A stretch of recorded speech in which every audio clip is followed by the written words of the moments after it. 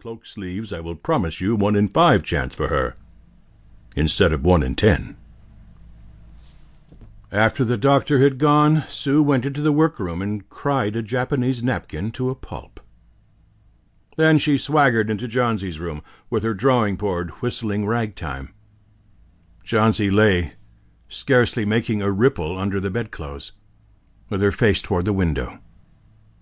Sue stopped whistling, thinking she was asleep.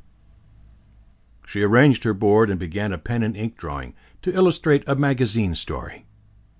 Young artists must pave their way to art by drawing pictures for magazine stories that young authors write to pave their way to literature. As Sue was sketching a pair of elegant horse-show riding trousers and a monocle on the figure of the hero, an Idaho cowboy, she heard a low sound, several times repeated. She went quickly to the bedside. Johnsy's eyes were wide open. She was looking out the window and counting backward. 12, she said, and a little later, 11, and then 10, and 9, and then 8 and 7, almost together. Sue looked solicitously out the window.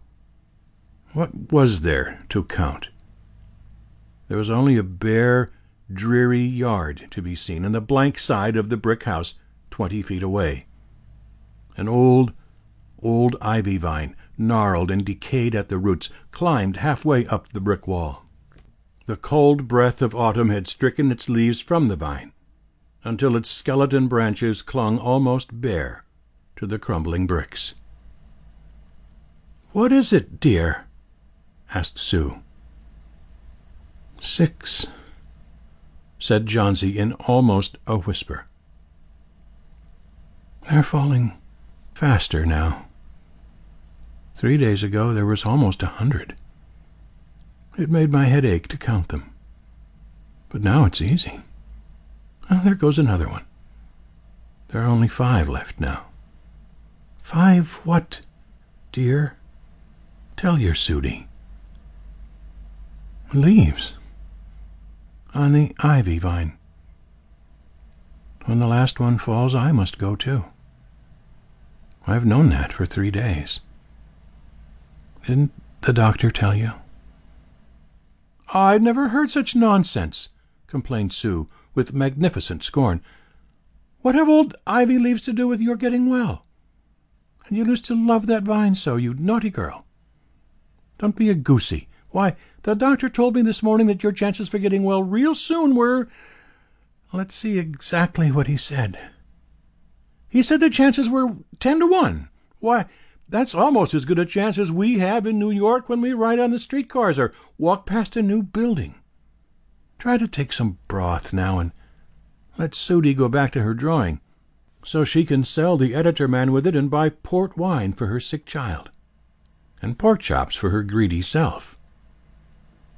You needn't get any more wine, said Johnsy, keeping her eyes fixed out the window. There goes another. No, I don't want any broth. That leaves just 4.